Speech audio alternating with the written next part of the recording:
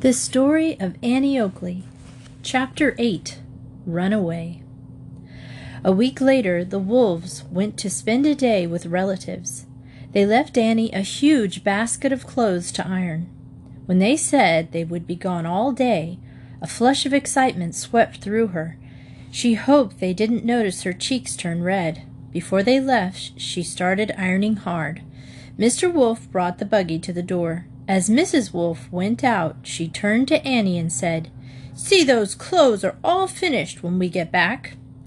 Annie said nothing. She kept on ironing without looking up, for fear Mrs. Wolf would read her purpose in her eyes. The horses' hoofbeats faded down the road. Annie looked out the window and watched the buggy disappear. Then she turned back to her ironing. Suppose the wolves had forgotten something and should come back? She forced herself to iron for half an hour. Then she put the iron on the back of the stove and turned down the drafts. She was sure that this was the time to go. She might not have another chance for months. Her legs shaking, she climbed the steep stairs. Quickly she tied her few things in a bundle. She crept downstairs, opened the door, and stepped outside. The garden and the animals were there as usual, but how different Annie felt. For a minute she stood still, wondering about her bundle. Someone, seeing it, might know she was running away and stop her, but she couldn't afford to leave it. She grasped it tightly and started walking towards the village. She had a strange feeling that someone was following her. She wanted to run, but she told herself to stay calm. She had almost reached the railroad station when someone called, "Stop, Annie! Where are you going?" Annie stiffened in fear. Then she smiled. The voice belonged to Kate Darrell, a girl who had shared her lunch with Annie at school. "I'm going home," Annie told her excitedly. "I'm running away." "Really?" Kate asked, wide-eyed. "Aren't you scared?" "I'm scared stiff," Annie said. "I'm glad you're going," Kate said. "Kate! Annie!" It was Kate's mother calling from the porch. When Annie told her what she was doing, Mrs. Darrell said, "It's the best thing, Annie. People have been worried about you, but no one dared interfere." She put up a lunch for Annie and gave her train fare. Then she and Kate walked with Annie to the station. They stood on the platform and waved goodbye as the train moved off. Annie sat down beside a kindly-looking old gentleman, who saw at once that she was frightened. Reaching into his carpet-bag, he brought out a striped stick of candy and gave it to Annie. "Thanks," she said, with a quick smile. Annie was starved for sweets. She ate some of the candy. "Where do you live?" the old man asked. "Near Woodland," Annie told him. "You'll have to get off at dawn, won't you? And walk quite a way. And how old are you?" 12. The old gentleman shook his head. He wondered why so young a girl was traveling alone. He seemed so kind that Annie told him just what she was doing and why. "I hope my mother won't be angry," she said. "I'm sure she won't. It's too bad you couldn't have gotten away sooner. I don't believe your mother ever got any of your messages, or had any idea what the place was like." It was late afternoon when Annie got off the train at dawn and started for home. It was dark when she reached Dan Brumma's house. Annie pushed open the door. The woman who turned from her dishes was not her mother, but Annie knew her as a Mrs. Clark. Mrs. Clark looked startled when she saw who was standing on her doorstep. "Annie Moses!" she exclaimed. Where did you drop from?" Annie explained as quickly as she could. "Why, you poor child," the woman said.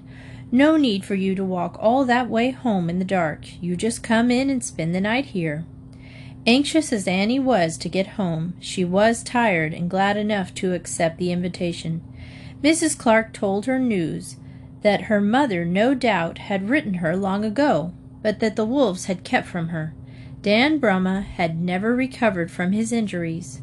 He had been dead for over a year. Annie's mother was married again to a much older man, a Mr. Shaw. Annie's older sisters had all married and moved away. The Clarks had bought the Brumma place. Annie sank to sleep that night in a bed that was blissfully comfortable. Next morning she thanked Mrs. Clark for the night's lodging. "I'm glad of the chance to do something for one of your mother's children," Mrs. Clark told her. "She's done plenty for me." It was 10 miles to Mr. Shaw's farm. Annie made the dust fly. When she came into the yard, her mother was hanging out clothes. She didn't see Annie until Annie called, "Mother!" Then she turned. "Annie?" she said almost unbelievingly, and rushed to gather the girl in her arms. At last she held her daughter off at arm's length. "Thou hast grown up, Annie," she said, "and thou art so thin. Have they treated thee badly?" Annie nodded. Tears were streaming down her cheeks. She brushed them away hastily. "They were cruel," she said, "and they lied to me. But it doesn't matter now that I'm home." Then there was a clatter of hooves. The younger children came riding into the yard. John was on a smoky colt. Emily had a real riding horse, and Huldah was on a fat young heifer. "Annie! Annie!" they cried. Jumping from their mounts, they surrounded their older sister, and all began asking questions at once. Annie had to have all the news. The 3 animals were gifts from Grandpa Shaw, as they called him. Annie missed Dan Brumma. He had been a good stepfather. But when Grandpa Shaw got home that night, Annie knew she would like him too. He was a quiet old man, tall, thin, with a stringy, droopy mustache. His eyes were not very strong, but he was kind and gentle. "Annie, I'm glad you're back," he said warmly. "We've worried about you." When Annie told him her story, he was terribly angry. Next morning he set out to try to get the wolves arrested, but there were few laws then to protect children. There was nothing he could do. Grandpa Shaw had been well off, but he had lost his farm and most of his money. When Annie got back, the family was about to move again. Grandpa put what little money he had left into a piece of land near the village of North Star. Friends and neighbors pitched in to help build a log cabin. Annie's sister Lida and her husband Joe Stein came out from Cincinnati to be in the fun. Joe was a carpenter and a great help in building the cabin. Once again, Annie had a new home, but there was $300 mortgage on it that would have to be paid. Everyone would have to pitch in to work. It looked as though Annie still would have to put off going to school. Chapter 9. A Letter from Lida. It was a beautiful morning, and Annie let the barefooted roan horse make his own pace. Elderberries were ripe along the roadside, their purple overlaid with dust from the passing wagon wheels. Sweet-smelling fox grapes climbed high into the trees. Lazy, winding creeks showed good spots for muskrat traps. Farmers were busy getting the last of their corn crops, and wild apples were dropping along the crooked fence rows. Annie had spent a wonderful summer hunting, eating, soaking up sunshine. In spite of the exercise she got roaming the woods of Drake County, she had put on weight. This fall morning she felt full of life and very happy. She lovingly touched the gun hung across the front of her shoulder. It had served her well. Annie shifted the basket of game she had slung across her shoulder. The roan pricked up its ears and looked down the road towards the curve ahead. As they rounded it, a strange figure stepped from a dark walnut grove into the road. He was tall and gangly, dressed in deer-hide clothes and a coonskin cap. He led a horse as lean and bony as himself. The horse was piled high with a bale of pelts lashed to the saddle. Pelts are skins of animals. Annie knew who the man was, old Coonskin Brown.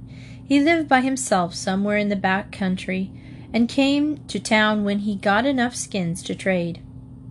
"Hi, Mr. Brown," Annie said as she caught up with him.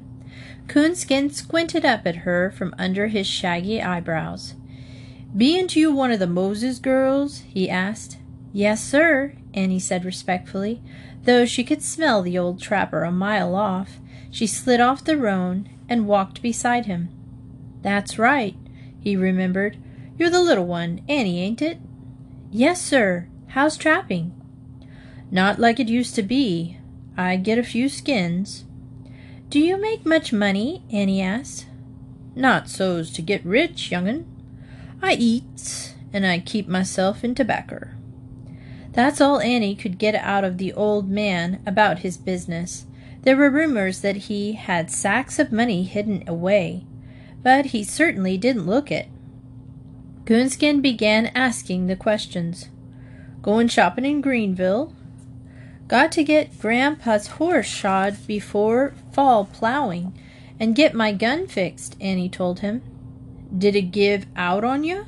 Coonskin drawled. "It just needs a new spring. When Frenchy Lamotte put one in, it'll be good as new. Frenchy's a good gunsmith." They were entering the outskirts of Greenville. The train for Cincinnati was puffing out of the station. Its wood-burning engine was spewing clouds of smoke from the wide-mouthed stack.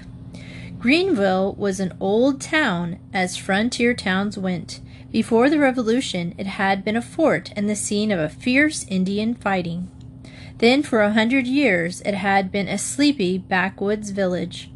Now it was growing fast. The coming of Dayton and Union Railroad had brought trade and settlers. As Annie and Coonskin Brown rode down Broadway, they passed ox teams hauling long timber to a sawmill, farmers coming in with their fall wheat for the new flour mills. Saddle horses and buggies were lined up in front of the new courthouse and Fitt's Tavern. Charlie Katzenberger's wagon was picking up a load of supplies at the station for his general store. Annie left her gun with Frenchy Lamont, the gunsmith and fur trader. She parted from Coonskin Brown there and rode on to Will Pearson's blacksmith shop. She loved to watch the blacksmith work. Will tied her roan to a ring. He took a horseshoe and a pair of tongs and thrust it onto hot coals in the square brick forge. Then he went to the huge bellows that was stuck into the chimney. Bellows are something that blows air onto the fire to make it glow and burn. Then he went to the huge bellows that stuck into the chimney. It took a strong man to work it, and Will was strong. He pushed the great handles back and forth. The coals in the forge glowed brightly. When the shoe was cherry red, Will took it out. The hammer clanged on the anvil, and the sparks flew as he held the shoe in his tongs and shaped it to fit. He plunged it into a tub of water that hissed and steamed. As Will tried the shoe on the roan, the smell of scorched hoof wrinkled Annie's nose. Hoof is something like a fingernail to us. It doesn't hurt the horse if you put something hot on it. It all fascinated the girl. The big ox sling in the corner where they shod oxen, the huge wagon wheels waiting to be retired, the tools and shoes, the bare irons that lined the walls, the mixed smells of horses, cinders, leather, and hot metal. The open back door looked out onto a wide, swampy meadow, deep with rank grass. On the far side, Annie saw a big buck feeding. She pointed it out to him. "Too bad you haven't got your gun," he said.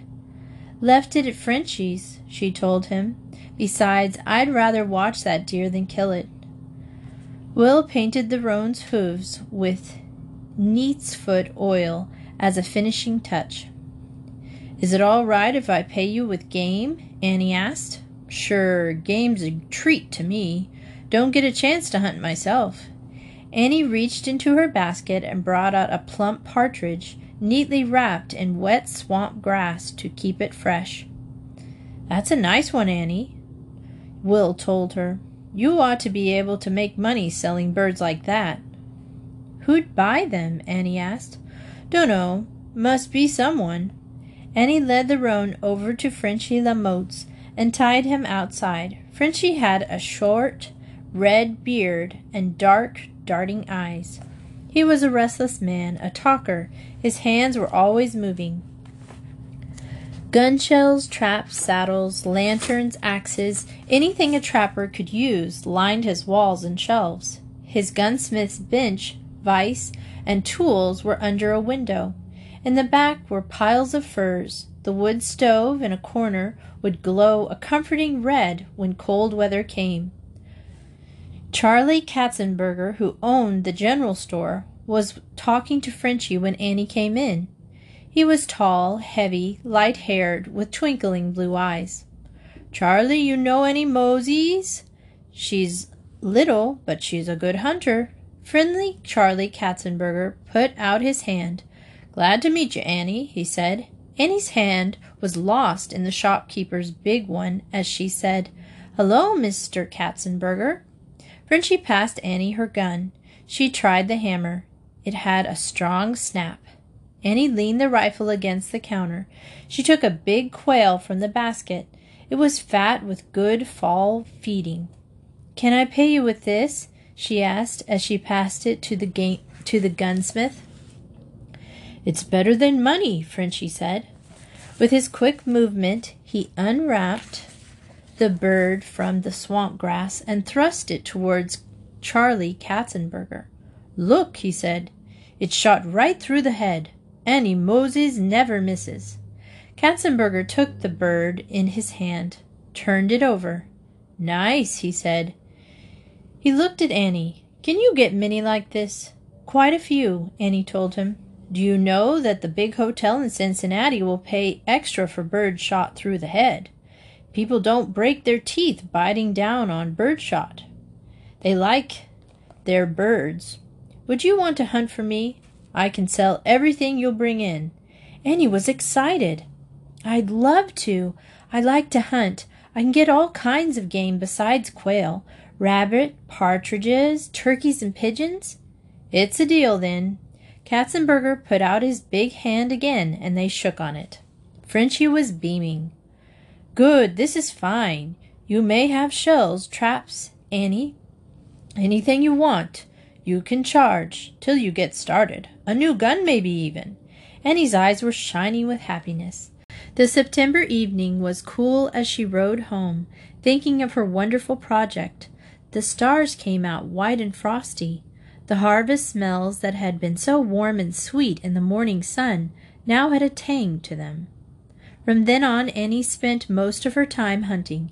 It was ideal country for birds. Thick woods, cornfields, pastures, brushy fence rows, feed and shelter suited too many kinds of game. Almost the whole year round there was something fit for market. "They'll never get school in this way. It worries me, Annie," her mother would say. But Grandpa Shaw was gradually losing his sight. Soon he wouldn't be able to earn any money at all. Annie felt that she had to go on working, and though she wanted to get some education, she really enjoyed what she was doing. Mr. Katzenberger arranged for all her game to be sold to a man named Jack Frost. He ran a hotel in Cincinnati, where many actors and other people in the theater stayed. Annie sent her game into Greenville with the mail, and it went 80 miles by rail from there to the big city. To make her work more interesting, Annie practiced all kinds of trick shooting. When a bird rose drumming from a brush pile, she would whirl around before pulling the trigger. She would give the birds every possible chance to escape, and still she didn't miss. She would try the most difficult wing shots she could invent. She would take a run, a skip, and a jump. In short, do everything but stand on her head. But still she brought down the birds. Her skill with a gun became known around the county. Sometimes she would enter a local shooting contest, and she always won. All her money she turned over to her mother. All the hard times Annie had been through had made her old for her age. She understood the value of money, and all her life she never liked to see it wasted. Slowly the mortgage on the farm was paid, until last it was all clear. "Annie, what would I ever do without thee?" her mother often asked. By the time Annie was 15, the younger children could be of more help, and Annie began to think seriously about her future. One day a letter arrived from Cincinnati. It was from Lida. It was addressed to Annie, and was the first letter she had ever had from her sister. But she couldn't read it. There was a catch in her throat as she said, "Read it to me, Mamma." Her mother slit the envelope and began, "Dear Annie, Joe and I have been talking it over, and we want you to come and live with us here in the city. You have done more than your share in taking care of the family. We think it is time you did something for yourself. If you are 15 and you have hardly been to school at all, you can't spend all your life walking around the woods with a gun on your shoulder. You will get like old Coonskin Brown." Annie's mother chuckled, and Annie burst out laughing. Mrs. Shaw went on, "There are many things a girl like you can do in a place like this. Learn to play the piano, perhaps, or to do fancy sewing. You can meet all kinds of interesting people and learn how to behave socially." My, Annie mocked. "How Lida has come on." "Annie, I have always had a feeling about you, that there was something to you beyond the rest of us. Everything you do has more life to it. Like making paper dolls when we were little, for instance. Yours always seemed more alive. Please come. I am sure that you will be glad all your life. I know you love the country and the woods and hunting, all that. But, Annie, you were meant for bigger things. Have Mother write when you are coming, and we will meet the train. Love, Lida." Annie sat down with a lump in her throat. A sudden wave of homesickness had come over her. "I don't want to leave you and the other children and Grandpa Shaw. This is my home, and I love it here. I like the country. I don't want to live in the city all cooped up. I'd be miserable." Grandpa Shaw had come in from putting the horses away. He had been listening in the doorway. "We don't want you to go any more than you want to, Annie," he said, "but it's the best thing for you." Grandpa had once lived in Cincinnati himself. He began to tell of all the wonders there, the theaters, the fine white pedal wheel steamers, the horse cars, the music, all the fine people she would meet. "And shooting clubs, Annie. There's a lot of them. The town is full of German, and they love to shoot." "Thee can always come home, Annie," her mother said. "This will always be thy home, to come back to, but never to hold thee down." When John and Huldah and Emily came in from school, they whooped with joy at the news. They knew it would make more work for them, since they would have to do their sister's chores, but they were glad for Annie, and some day it would be their turn to go to the city. That night Annie went out to say good-bye to the roan horse. Afterward she stood by the stable, breathing in the pleasant farm smells.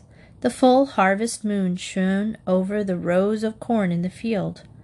A cowbell tinkled in the pasture. A flurry of breeze sent red leaves swirling from a swamp. Off in the woods a fox barked. From far away came the crack of a rifle. Someone was hunting in the moonlight. Annie went in and climbed into bed, but it was a long time before she went to sleep.